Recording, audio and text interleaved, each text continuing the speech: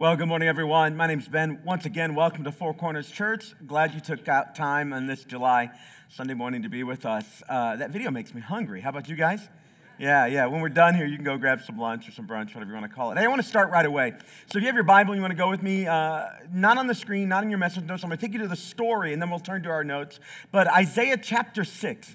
Isaiah chapter 6. All right, let's go there. If you have your Bible on your phone, whatever, you can take a few notes on your message notes when we get to it. If you didn't have a Bible with you, you can go back and check, make sure I'm not lying to you about what the scripture says. But I want to tell you the story of a guy who's very famous in the Bible. His name is Isaiah.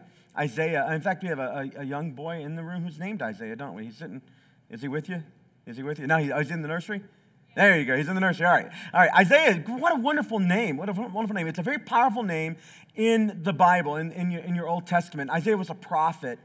And Isaiah chapters 1 through 6 are an interesting story that I thought maybe you'd want to know. Isaiah was the son of a prophet. So this is in his blood. A prophet is a person who speaks the words of God powerfully. Sometimes they can predict the future, but generally, no, that's about 20% of the time. Generally speaking, they just speak the word of God with boldness and accuracy, and they bring clarity to an issue. That's generally the role of a prophet. And Isaiah chapters 1 through 5, before we get to 6, Isaiah is going strong in his ministry. He's doing the things that prophets do. He's predicting woe on a handful of people because they're not doing right. He's predicting and pronouncing blessing on others because they're doing right. And he has the ear of the king, a very special king, by the way, a king by the name of Uzziah. So there's Isaiah and Uzziah. Uzziah is the king, and of all the kings in the history of Israel, Uzziah is probably rated like number 3 from the top at being the best. He becomes king when he's 16 years old. That would be interesting, wouldn't it? Can you imagine a president of the United States being 16 years old? When I was 16, I was nowhere near ready to lead myself, let alone a country. But Isaiah becomes king at 16 years, or Uzziah becomes king at 16 years old. And when he becomes king, Israel goes into a time of blessing and favor. Things go really, really well under Uzziah. Really well. And as he grows, he leads for 52 years. This is a long reign. Average king in the Old Testament time leading about 10 to 12 years. He leads 52 years, and it's a great season in Israel's history. A couple of things Uzziah does. He's really into agriculture. So he teaches people how to make their land produce more crops. People are happy with him.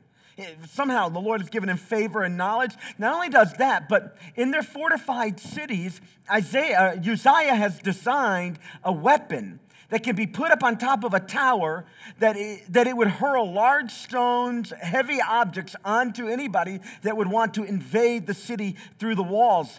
And so Uzziah has agricultural insight. He has military insight. He's financially prosperous, and under him, the entire country is prosperous. This is a good time, and this is the place in which Isaiah rises up to be a prophet. It's a good day to be alive in Israel. Military might, financial blessing, everybody's eating well. This is a big deal. So Isaiah chapters 1 through 5 tells a lot of that story. It's great stuff. If you read it, it reads like prophecy, and you kind of have to back up and get the narrative behind it. But in Isaiah chapter 6, something happens that sets us up for our conversation today. And while the time and space are very different, the circumstances very different than perhaps what you're in today, I bet a lot of people in the room will be able to relate to the emotion and to the reality that Isaiah the prophet is going to have to deal with in light of what happens at the beginning of chapter 6. One of the things that if you live long enough, these kinds of things, they're going to happen to you.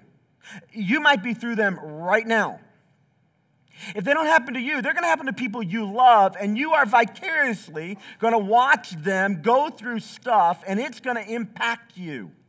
It's going to have an impact on you. If you're a parent, if you're a grandparent, if you're an aunt or an uncle, you're going to watch your kids go through stuff. And it's going to be very similar, very different, but very similar to what Isaiah is going through. It won't be under the reign of King Uzziah, and it won't necessarily be all about financial prosperity or agricultural well-being or military protection. It won't be about those things. but something well will be going on in life. Things will be looking pretty good, and then all of a sudden there'll be an event that changes the tone quickly. Isaiah chapter 6. I normally carry a leather-bound Bible with me, but I got old in the last month or so, and I can't see, so I had to get one with bigger text. So Isaiah, in case you're wondering, I don't typically carry a hardbound Bible with me, but anyway, here we go. Isaiah chapter 6. Here's what the Bible says. All right. In the year that, here's our phrase, King Uzziah died. That's what happened. Everything's going great. It's good life. But in Isaiah chapter 6, Isaiah's already been going for 5 chapters. In Isaiah chapter 6, we get the event that's going to change everything. In the year that King Uzziah died, the prosperity, the protection, the comfort, the ease, the good position that Isaiah had with the current king, the favor he had there, the general well-being of everybody's life, and it changes in a moment because the ruler died. Now again, your situation probably doesn't change all that drastically when we transfer from one president to another. I mean, I know we make a big deal about it, but the truth is there are a handful of changes that happen. Elections do have consequences. I've heard that phrase. But you're not perhaps experiencing what I'm talking about because of a change of leadership. But I bet you know what it is to have things be going pretty well, and then all of a sudden, circumstances change. And now what felt pretty good, what felt pretty awesome, what felt pretty okay, now there are questions, there's uncertainties, there is a shifting reality, and you don't really know what's going to look like in the next week, month, 2 years, 10 years. Several years ago, about 2008, our country went through a season of financial downturn, we called it. We were marching on Wall Street and all kinds of stuff, and almost it seemed overnight, people's realities shifted. Circumstances changed, and what at the front end of 2008 seemed like a pretty good run, and everybody, a lot of people at least, doing pretty well. Instantly, it felt there was a dramatic shift. For Isaiah, it happened when Uzziah died. But if you've been serving the Lord for any length of time, I hope you have. Our church, by the way, just a little information for you who might be curious about this. Our church is a unique church. All churches are unique. They have unique personalities. That's fine. But one of the things I didn't expect when we started this church almost 15 years ago is that the Lord would send us a lot of people who didn't really have much of an active church background as an adult. Some of them had church background as a kid, but as an adult, they weren't that engaged. Even if they went, they weren't that engaged. I didn't anticipate that. So you may not know intuitively that if you follow Jesus long enough, what's going to happen is you're going to discover some things about him and about life with him, not only when things are going good and you feel awesome, I hope that's happening to you, but if you follow Jesus long enough, you're going to discover some profound things about the Lord, about life with him, some profound things about yourself when things don't go so well. When you actually get tested through the fire, as it's said. When the security is stripped away, when the circumstance shifts, when Uzziah dies. You learn a lot about Jesus. You learn a lot about life with Jesus.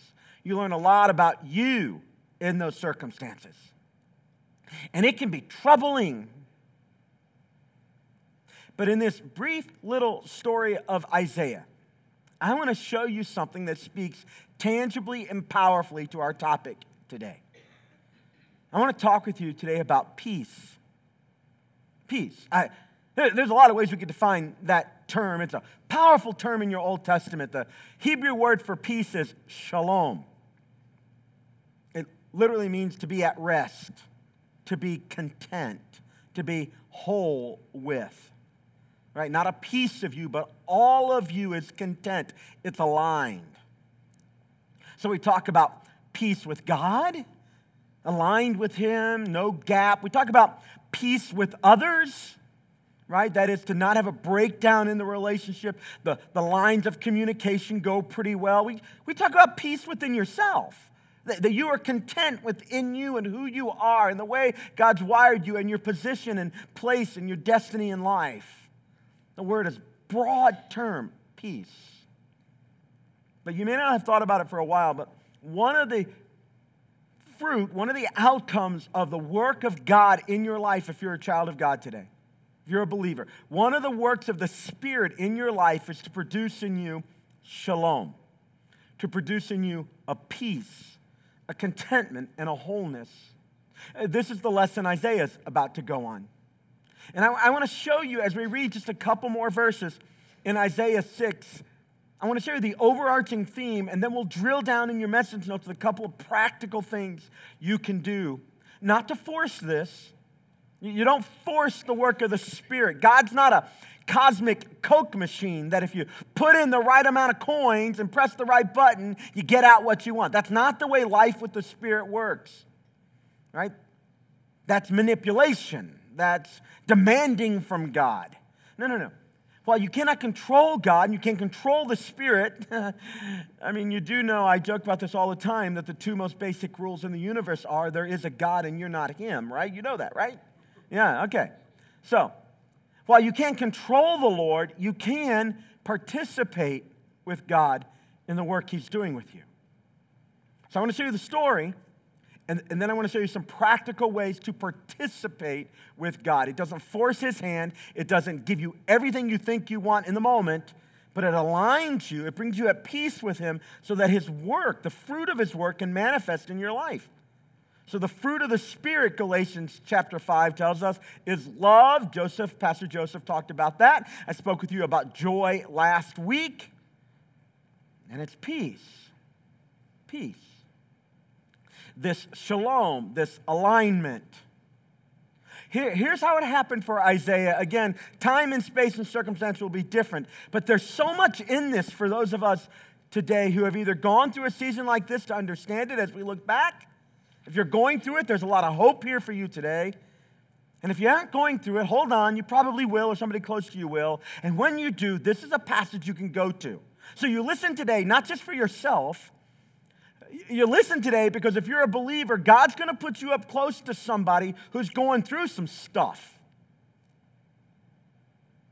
Now, you do know that listening to a sermon just for yourself is about the most selfish and kindergarten level spirituality there is. Now, if you need it, grab it, because it'd be really stupid not to.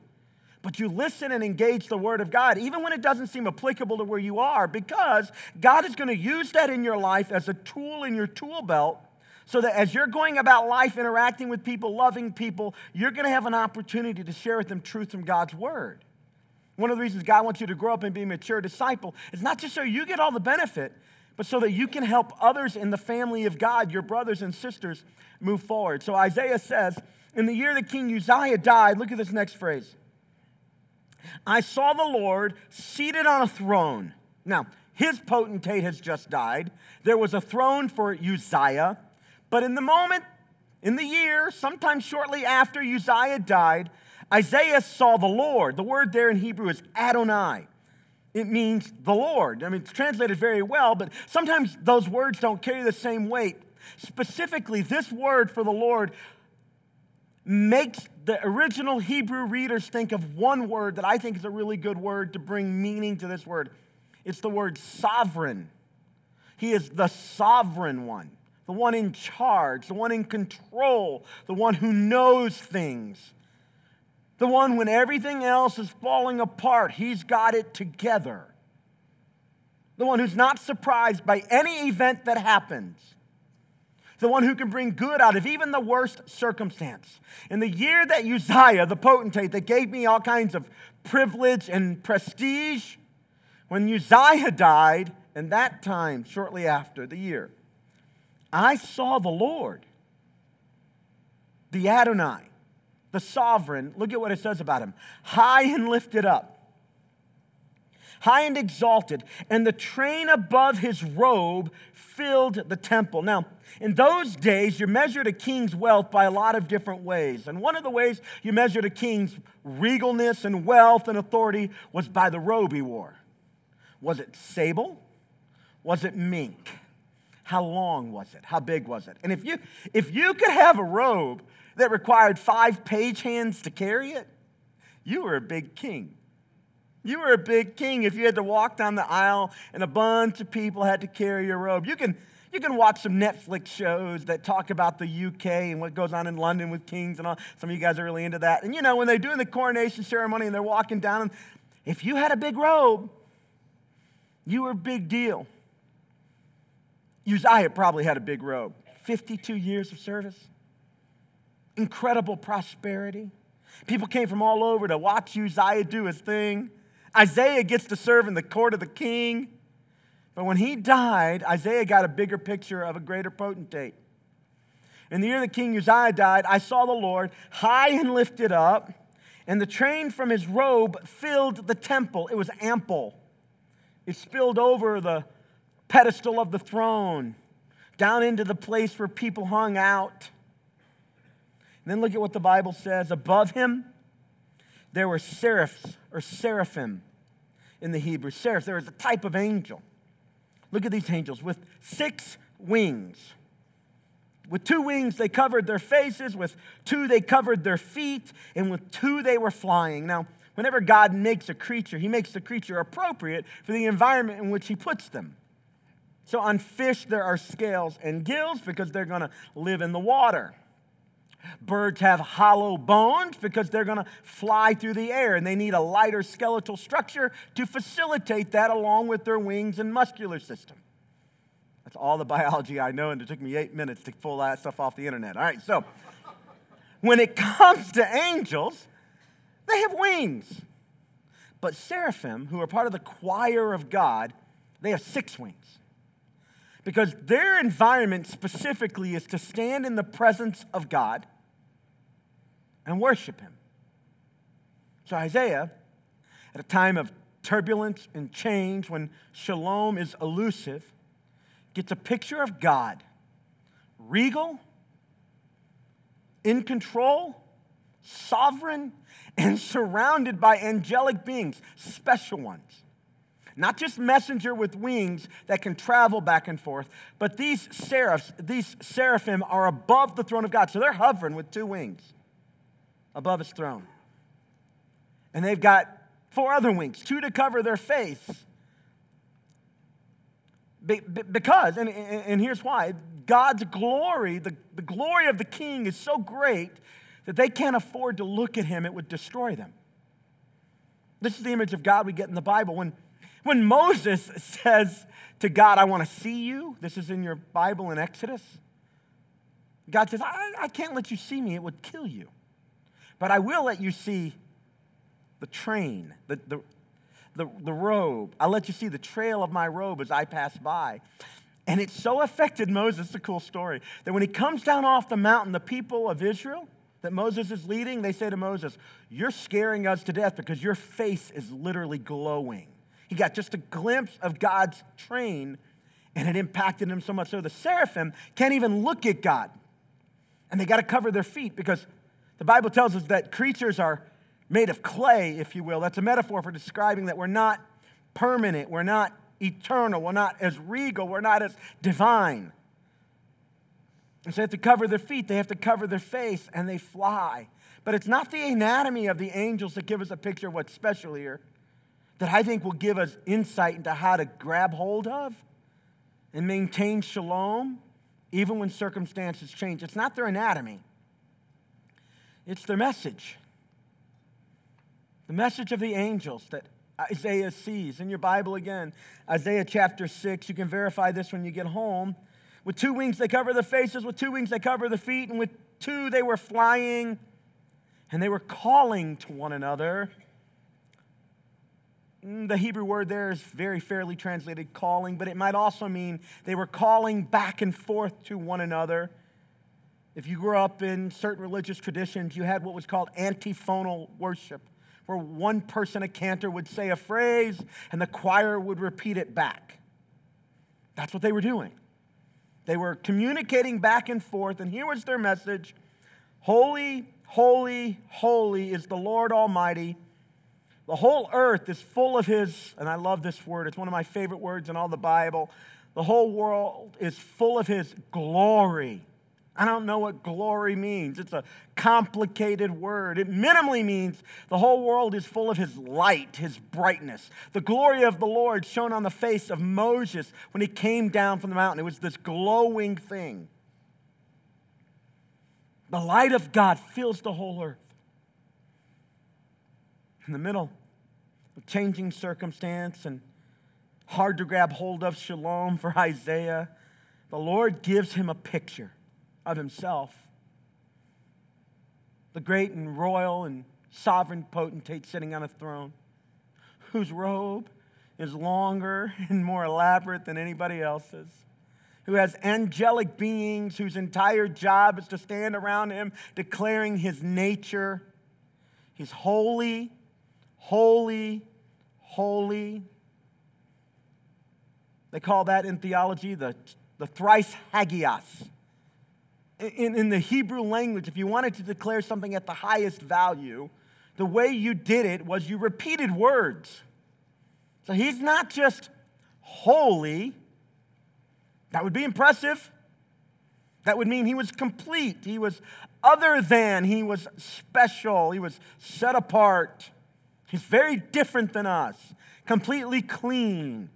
No shadows in Him. That's how the Bible describes our King. He is the Father of lights in whom there is no shadow or turning. He's holy. He's not just holy. He's holy, holy.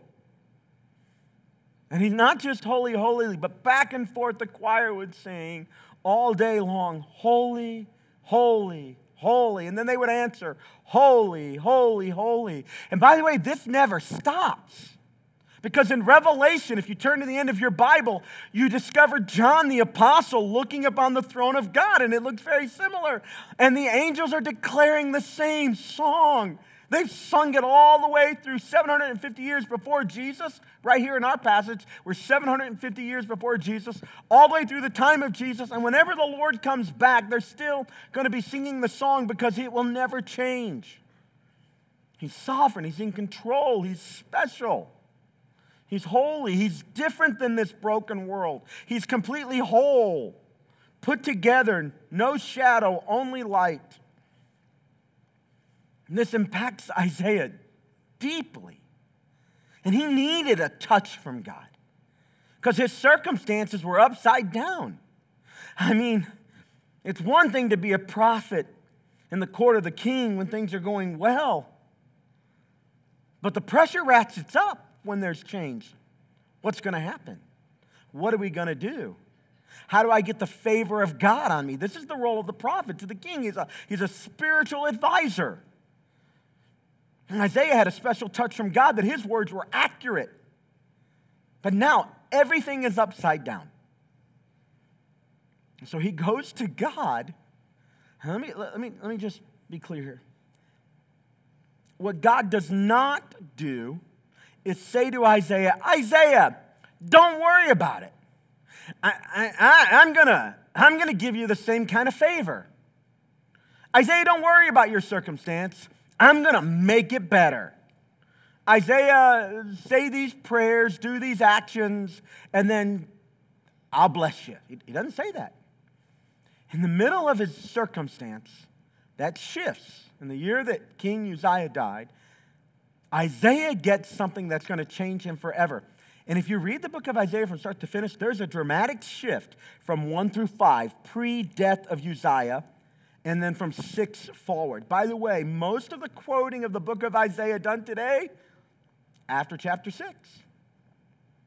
After chapter 6, something powerful has happened to Isaiah, and his words aren't just powerful for the time and space in which he lived. His words carry with them a heavier weight and more significance because of what happens to him in chapter 6.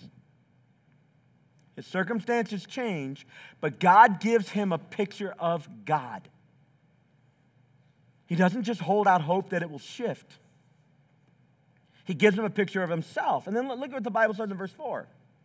And at the sound of the seraphim's voice, the doorposts and the thresholds shook, and the temple was filled with smoke.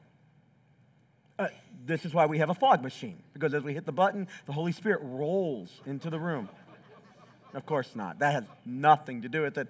The light machine makes the lights look better, the fog machine. So that's all that's going on there. All right. I just say that because I've actually heard people say, what do you think happens? No, of course not. All right. So the whole temple is not, so here, inanimate objects like foundations and doorposts, they have the good sense that at the presence of God to respond. They shake. Something powerful and is happening. Something dramatic is shifting.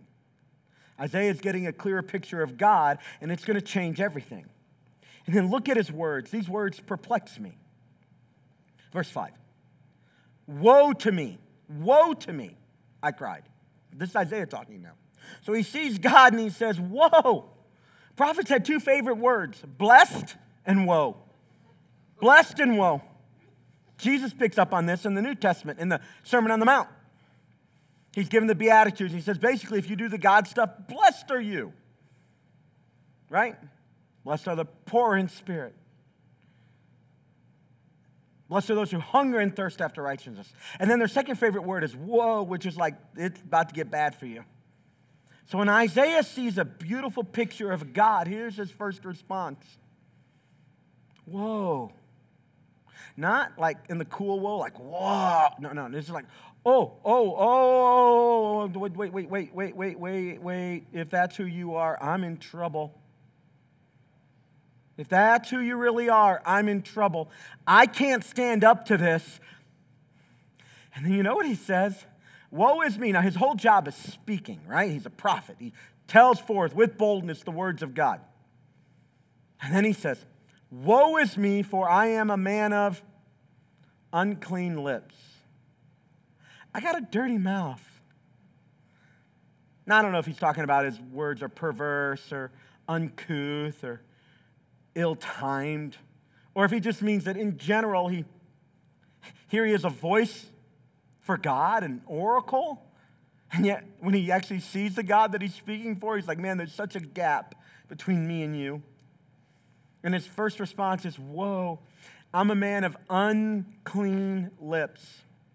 By the way, I believe not only did Isaiah get a picture of God on this day, but Isaiah got a picture of himself, the clearest picture of himself he would ever have.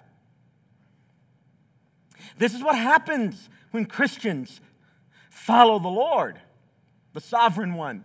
They get to see him more. That changes things. We're going to talk about that.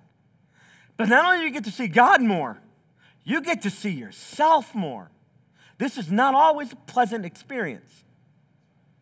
This is what happens when you sit in a worship service and you sing songs and you realize, I came in with the weight of the world upon me. And now I'm talking about my God and how great he is, and I can't believe how I let that stuff get to me in light of how great God is. I remember as a young man sitting in auditoriums where a speaker on the stage who had some lifelong legacy of integrity spoke with boldness the words of God. I remember sitting in my seat, feeling the conviction of the Holy Spirit that here I am saying I'm called and I'm not taking it seriously. I got a picture of who I was. It wasn't always pleasant. Woe is to me, I'm a man of unclean lips. My whole job is to speak, and my lips aren't even qualified to do it. It's not a bad perspective on occasion for Christians to be reminded that it is not your righteousness, it's not your effectiveness, it's not your giftedness, it's not your grandeur, it's not your generosity that makes God love you. Because compared to God, you got nothing to offer. One biblical writer said, the best gift I can give God is dirty rags. That's all I got. This is what Isaiah is wrestling with. So let's just track his process at this point. His circumstances have changed. They're not pleasant. They don't look to be good. His whole security has now died as Isaiah died, or as Uzziah died. And now he's getting a picture of himself that doesn't make him feel all warm and fuzzy. By the way, I'm not critical of other churches. I think we have a lot of people on the team. Some people on the team don't play the way I like to play, but they're still on the team. I don't criticize other churches. But as a pastor, I get worried when every message is all about making you feel good about who you are and what you do. But that doesn't seem to have the power that the Bible seems to portray is present when we come to God, and not we feel great about us, but on occasion, not every day, right? But on occasion, he crushes our self-perception and makes us cry out, in your own term, with your own personality, "Whoa, God, I am not you, and I fall short." It's really hard, by the way, for Jesus' words, "Repent, for the kingdom of God is at hand." It's really hard to get the kingdom of God if you don't repent. And repentance requires a certain self-awareness that says, I need to change. I need to change. Part of the work of the fruit of the Spirit in your life is things like love, joy, and now peace come to you in part when you see God for who he really is, and you see you for who you really are. Now, you're wonderful. You're made in the image of God. You have divine destiny upon you. You have purpose. All that is true, but you will never walk in that reality until you submit yourself to the great and awesome and sovereign and powerful God. And you don't get to come to him because you're his equal, because you're kind and nice, because you're better than someone else. You only get to come to him because he makes it possible. So here's what happens to Isaiah. Woe is me, I'm a man of unclean lips. And then look what happens. This is the gospel in Old Testament form. I'm a man of unclean lips, and I live among a people of unclean lips, and my eyes have seen the King, the Lord Almighty. Then one of the seraphs, one of the angels, flew to me with a live coal. So he took something out of the fire. It's a burning ember in his hand, which he had taken with tongs from the altar. So the altar in those days were always burning. And with it, look at what he did. He touched my mouth, and he said, can you imagine that for a second? It's imagery, right? So he touches him with a burning coal out of a fire, right at the point of his brokenness, at his uncleanness. He sears his lips, and the flesh burns, and it swells, and it blisters. Why in the world would God instruct his angels to do that? Why would he allow that? Because part of the work of the Spirit in your life is to cut away, to burn away those things that keep the image of God in you that makes you so special from ever seeing the light of day. The work of the fruit of the Spirit, the work of the Spirit is to both convict, there's not enough conviction, and also to convince. To convict the world of sin and convince the world the only hope they have is found in the grace of God. In the New Testament world, we know that that's offered through the person of Jesus. And Isaiah gets a glimpse of it here. And the coal is taken from the altar and it touches his lips. And then look at what the seraph says. See, this has touched your lips. Your guilt is taken away and your sin is atoned for. In the middle of a changing circumstance, in the middle of a not so pleasant picture of himself, God brings to Isaiah a truth and a love in the moment. And he touches Isaiah's life, touches his heart, touches him at the point of his brokenness and his sin, and declares over him, you are no longer guilty. I'll use you. I'll do something powerful in you. Circumstances are shifting, but remember, I'm Adonai. I'm sovereign. I'm in charge. I got this. Oh, And you finally see yourself for how you really are, not as awesome as you'd like everybody to believe? Okay. I still got it. My grace is sufficient here. Let me do my work in you. Now, you could read the rest of the passage. It's pretty powerful. I just want to take you to one place where it goes directly to our topic. Isaiah chapter 9, verse 4, I believe it is. Let me look at my notes to verify. Isaiah chapter 9, verse 6. This is the change in Isaiah's perspective, and the power of his words now are going to be like they were never before this moment.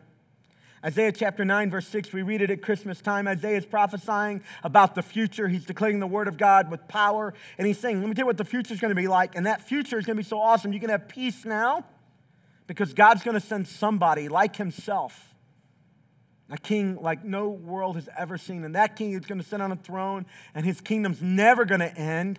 I wonder if when he spoke those words, as God inspired him, he remembered the king who had a 52-year reign. That was incredible. But this king that's coming, he's going to have a kingdom that never ends. So in Isaiah chapter 9, verse 6, one of my favorite passages that I memorized as a kid. For unto us a child is born, unto us a son is given, and the government will be upon his shoulders, and he will be called Wonderful Counselor, Mighty God, Everlasting Father. And then here's our phrase, Prince of Peace.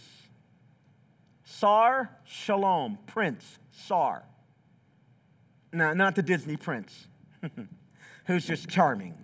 No. But the prince who has authority. The Sar Shalom. Authority. Not just cute, handsome, can dance a bit, knows what to say. No, he speaks with authority. The Lord of peace. The Sar Shalom. We know that because of the New Testament, that he's referring specifically to Jesus. And when Jesus came to this world, one of the things he would do is he would bring shalom to the world. He would start by establishing a family. And he would bless, there's the word, he would bless that family. He would bless the whole world through that family. He started with Abraham, but then come New Testament, he grafted in a whole bunch of adopted sons or daughters. That's the church, the adopted ones. And he's going to bring shalom to that family. Peace with God, peace with each other, peace with yourself, peace with your call and purpose in this world. And the authority he's going to have to do that is he's not just a nice guy. He is literally the Lord of peace.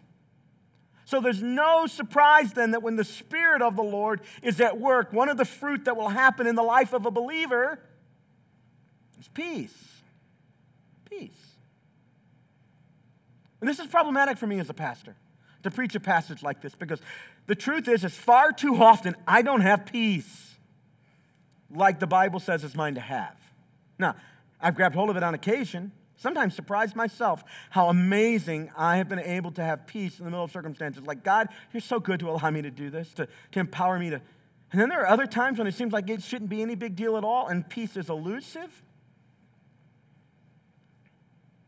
Let's talk about peace for a few minutes and bring our time to conclusion. So peace comes on your screen up here. Peace comes as you retrain your mind to process life as Jesus, the Prince of Peace, declares it is, rather than as you or others think it should be. Peace comes when not you like everything about you, not when you like all of your circumstance, but you retrain your mind to remember God is in control. He's sovereign. And angels, who are bigger and better and more awesome than me, they declare his holiness, his completeness, his sovereignty. And so the world, as God says it should be, is the path for peace, not what I think it should be. And you begin to let go of some stuff that's in your heart and in your head, and you grab hold of what God has for you. Look at Ephesians chapter 2. But now in Christ Jesus, you who were once far away have been brought near through the blood of Christ, for Christ himself is our peace. So for the believer, there is no peace apart from the Sar Shalom, the Lord of peace. Can't have it.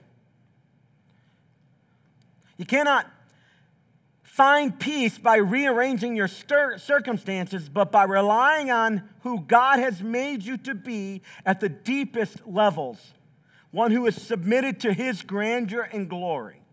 One who declares him to be sovereign, which means he's in charge and you're not. So I'm going to give you 3 steps here to participate with this. Number 1, get under the lordship of Jesus. I'm talking to believers. By the way, but if you're not a believer, if you're not yet a Christian and you're here today, welcome. Welcome. We designed this church in part with you in mind. And we hope that you would feel welcomed here. But ultimately, we hope that this will be a wonderful place with loving people where you can encounter the most disturbing message you've ever heard.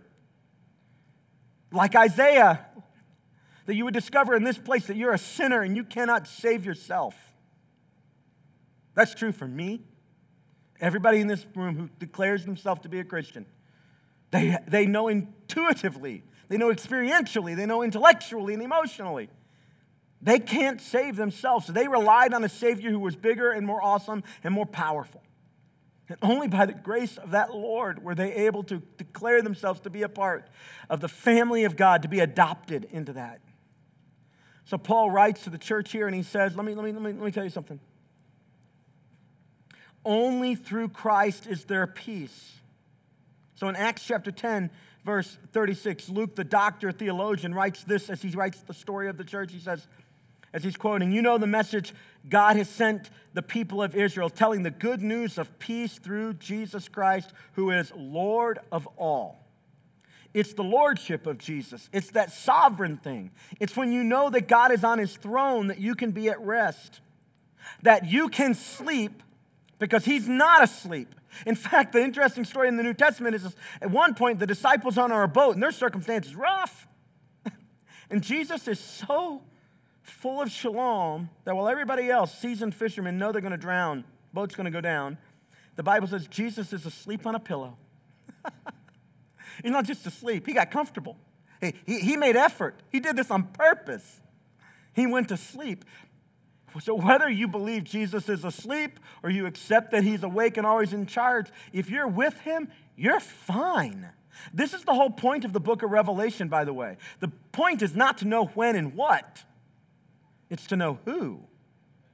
And if you know who, it don't matter the when and what. You're fine. You're fine.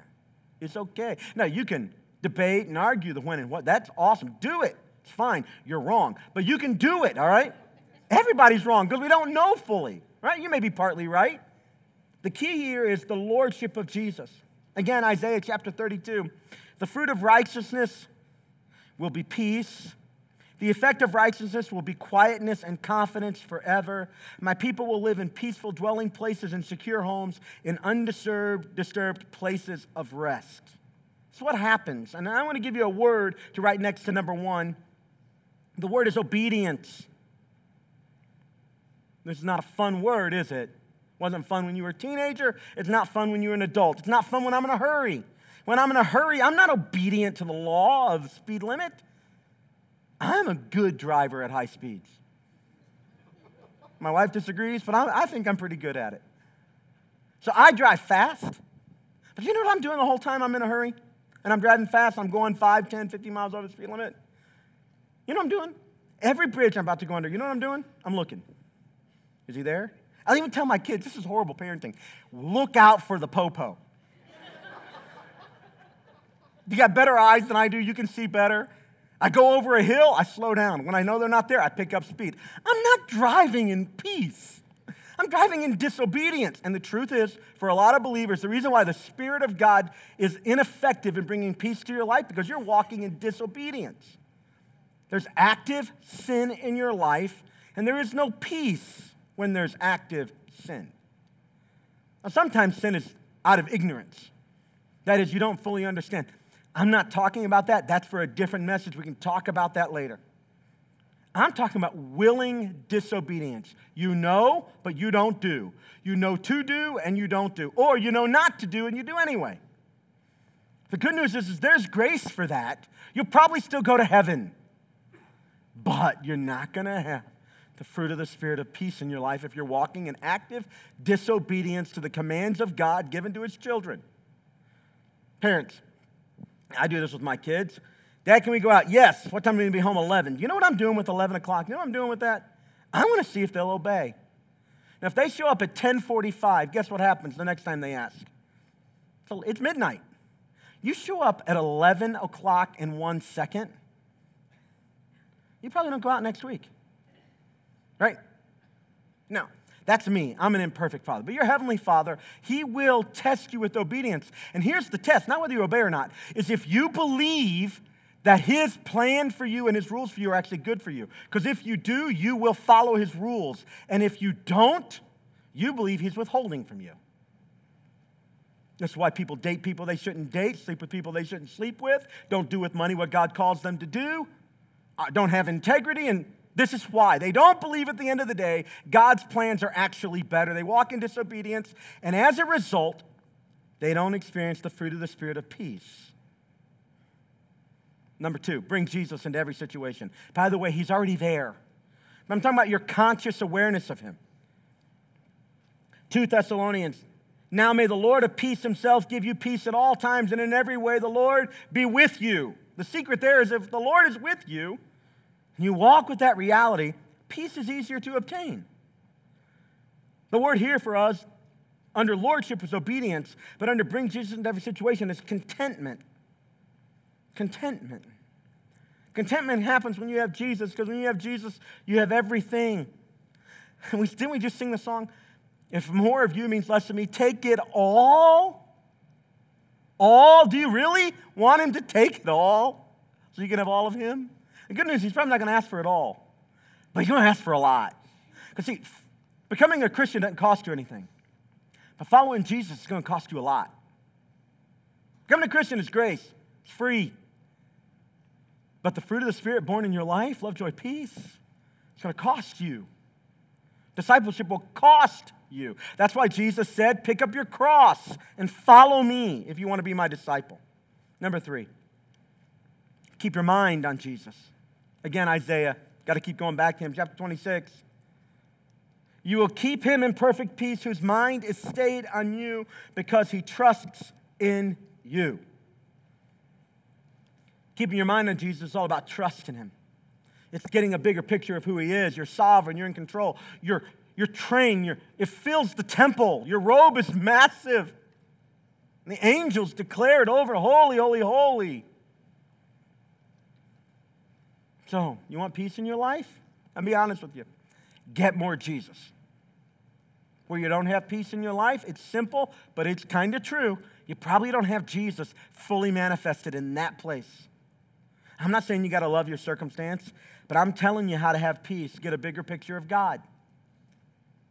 When I worry, the answer is always the same. Get a picture of God, get up and walk in obedience.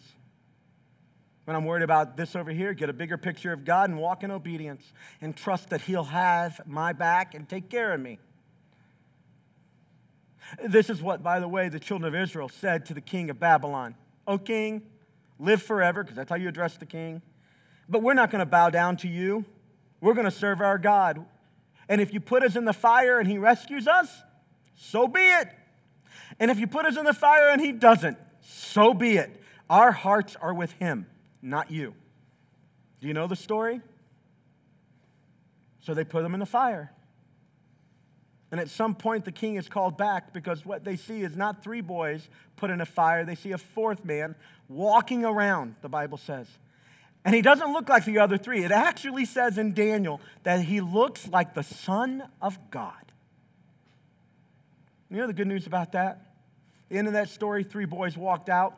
The fire was so hot that it had burned the ropes off their hands, but not a hair of their head was singed. It's a miracle. 3 went in, 4 were seen, 3 come out. You know what that means about the fire of life? That's where he is. He's still there. He's still in that fire.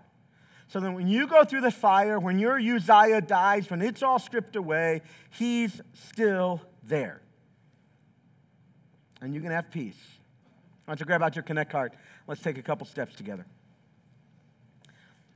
I've been talking about the Prince of Peace, but it's possible you don't have a relationship with him.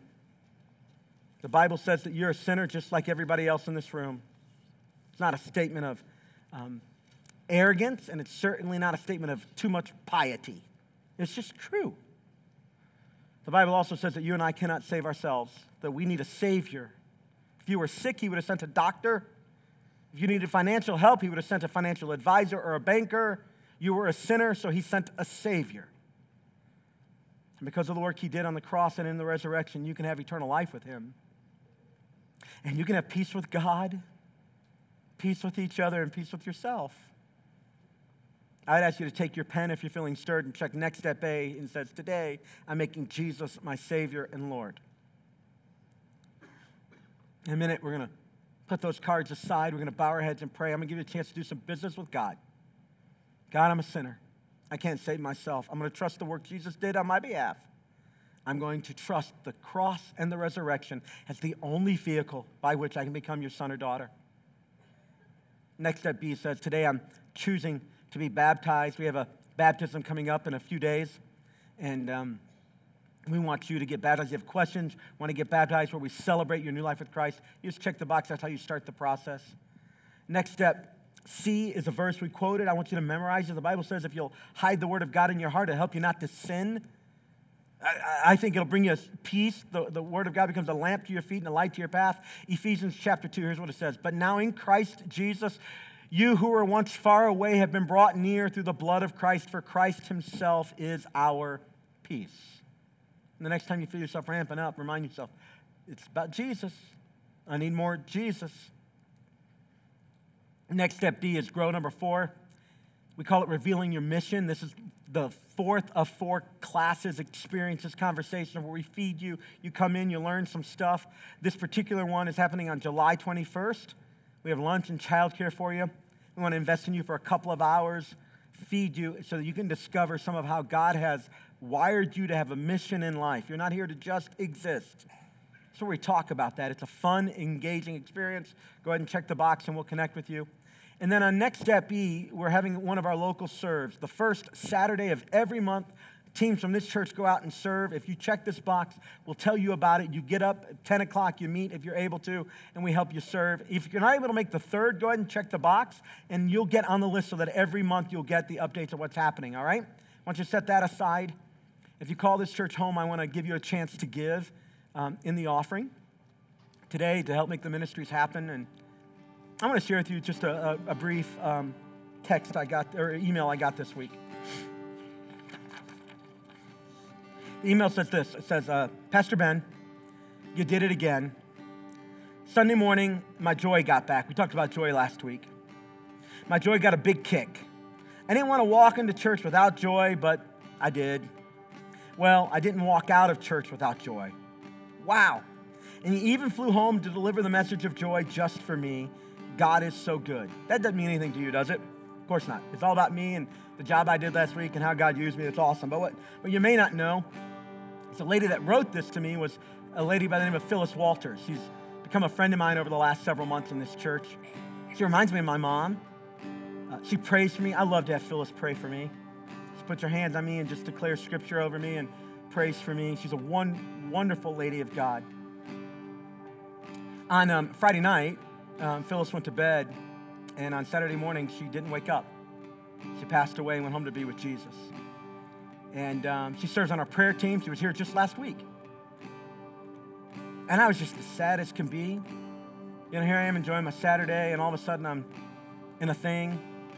And I had some conflicting thoughts. One is, I'm just so sad. Just so sad. But the other thing I thought is, if there's ever a person who's experiencing joy, it's Phyllis. But you know what made Phyllis happy? It was when she moved to Westchester.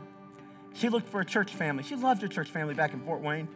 She looked for a church family, and she found this one, and she and I connected, and a lot of you connected with her. And every week almost, she would let me know about how somebody in this church had encouraged her, or who she's praying for, or what was going on. And I just had this thought in the middle of my sadness. I'm just thrilled to be a part of a church that welcomes people. Here was a 79-year-old lady. A lot of churches they'd walk into, she wouldn't have been cool. She wouldn't have been hip. She wouldn't have fit the culture. But she came here and she was loved and adored and celebrated and part of family, but in a small group. I was just proud of my church. So her daughter calls us and says she loved the church. She loved you guys. So I know it's a bit of sad news. Those of you that knew her, those of you that didn't, we lost a jewel. But the good news is that we have a church where family is real, where love really happens. And we're not perfect. We're just like every one of your families. We got a few weird uncles, a couple aunts that you want to avoid, a couple cousins that are a little squirrely. That's all of us here. So but we're a good family. And I'm grateful that you make it happen. And some of you understand the power of giving a few dollars and pennies to make this church happen. Thank you. Tangibly, thank you. On behalf of Phyllis and her family, thank you. Let's pray about our next steps on our offering right now. Father, thank you for the joy of God that Phyllis is experiencing today. We lift up her family to you, all four of her children, her granddaughter Mia, who goes here. God, be with them. Give them peace. Speak peace to their lives. God, I want to thank you for a life lived in front of you, the joy that flowed from Phyllis's heart, the blessing she was to us. And I want to thank you, God, that without a doubt, I know that she is in your presence, not because she was a good person, but because she was a saved daughter of the King. So, Father, today we bring to you our gifts. We bring to you next steps, our efforts. But, God, we can't do anything without you. So would you take them? Would you apply your power? By your grace, would you use them to bring good into our lives, good into this community, good into this world? And Father, I lift up the men and women right now in this church that are saying, Jesus, save me. Wash away my sins. I can't save myself, so I trust the work you did on the cross and in your resurrection to save me. I trust in that alone. We give this to you. We pray it in the powerful name of Jesus, the strong Son of God. Amen and amen.